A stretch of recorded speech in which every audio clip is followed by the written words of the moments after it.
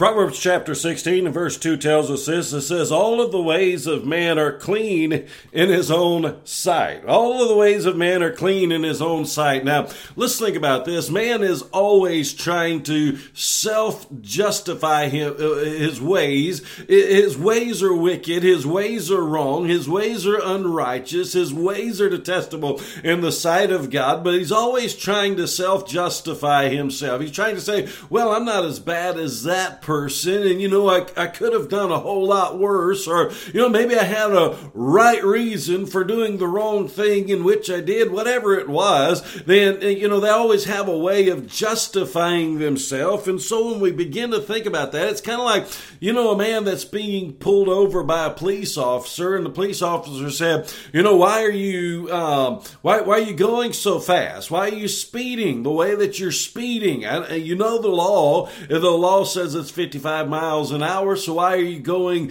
so far in excess above the speed limit? Well, I'm late for work, or I have an emergency, or something's going on, and so it's not going to be a right reason, and you're still going to get a ticket, and you're still going to have to face the consequences of the wrong thing in which you did, because you know the speed limit. That's the same way it is with man. Man is always trying to come up with a reason of justifying the wrong things that he has done. Well, that is not going to hold a lot of weight in the courtroom of God, because the Bible goes on to say, but the Lord weighs the motives. The Lord weighs the motives. And the interesting thing about that is 99.9% of the time when we're trying to justify ourselves of the reason why we're doing the wrong thing, we know it's the wrong thing. We know beyond a shadow of a doubt it's the wrong thing. But inside of our heart, we really know,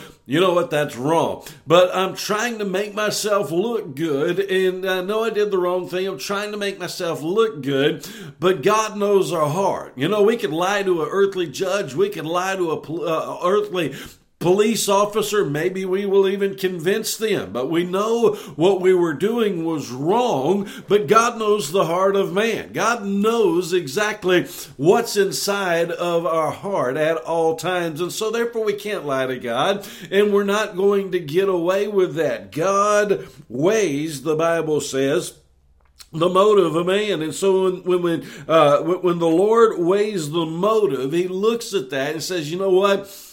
You are wrong. You know you are wrong. You know you were wrong when you were doing that wrong, and you knew that it was wrong in the process. And maybe you've tried to make it right your own ways.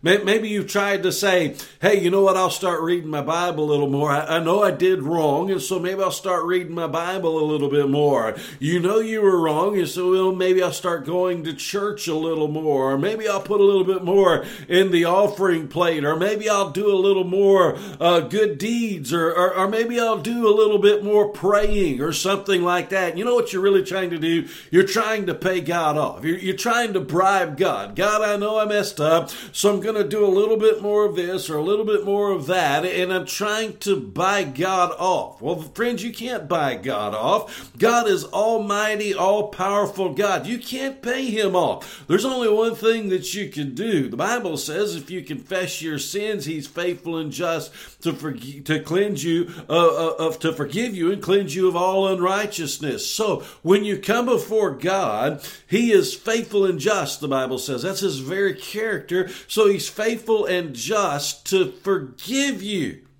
and cleanse you from all unrighteousness. So when you've messed up, now, some people say, you know what, I'm going to do this sin, whatever this sin is, then I'll ask God for forgiveness later. That's wrong motives. But when you've messed up, you've blown it. I mean, you blew it royally. I mean, you just blew it bad. You realize you messed up. You need to come before God. And you need to ask for forgiveness, and he's faithful and just to forgive you. Now with the wrong motives, I'm going to do it anyway, and then I'll turn around later and ask God to forgive me. Oh no, it doesn't work like that. But when your heart is truly convicted, God, I blew it. God, I messed up.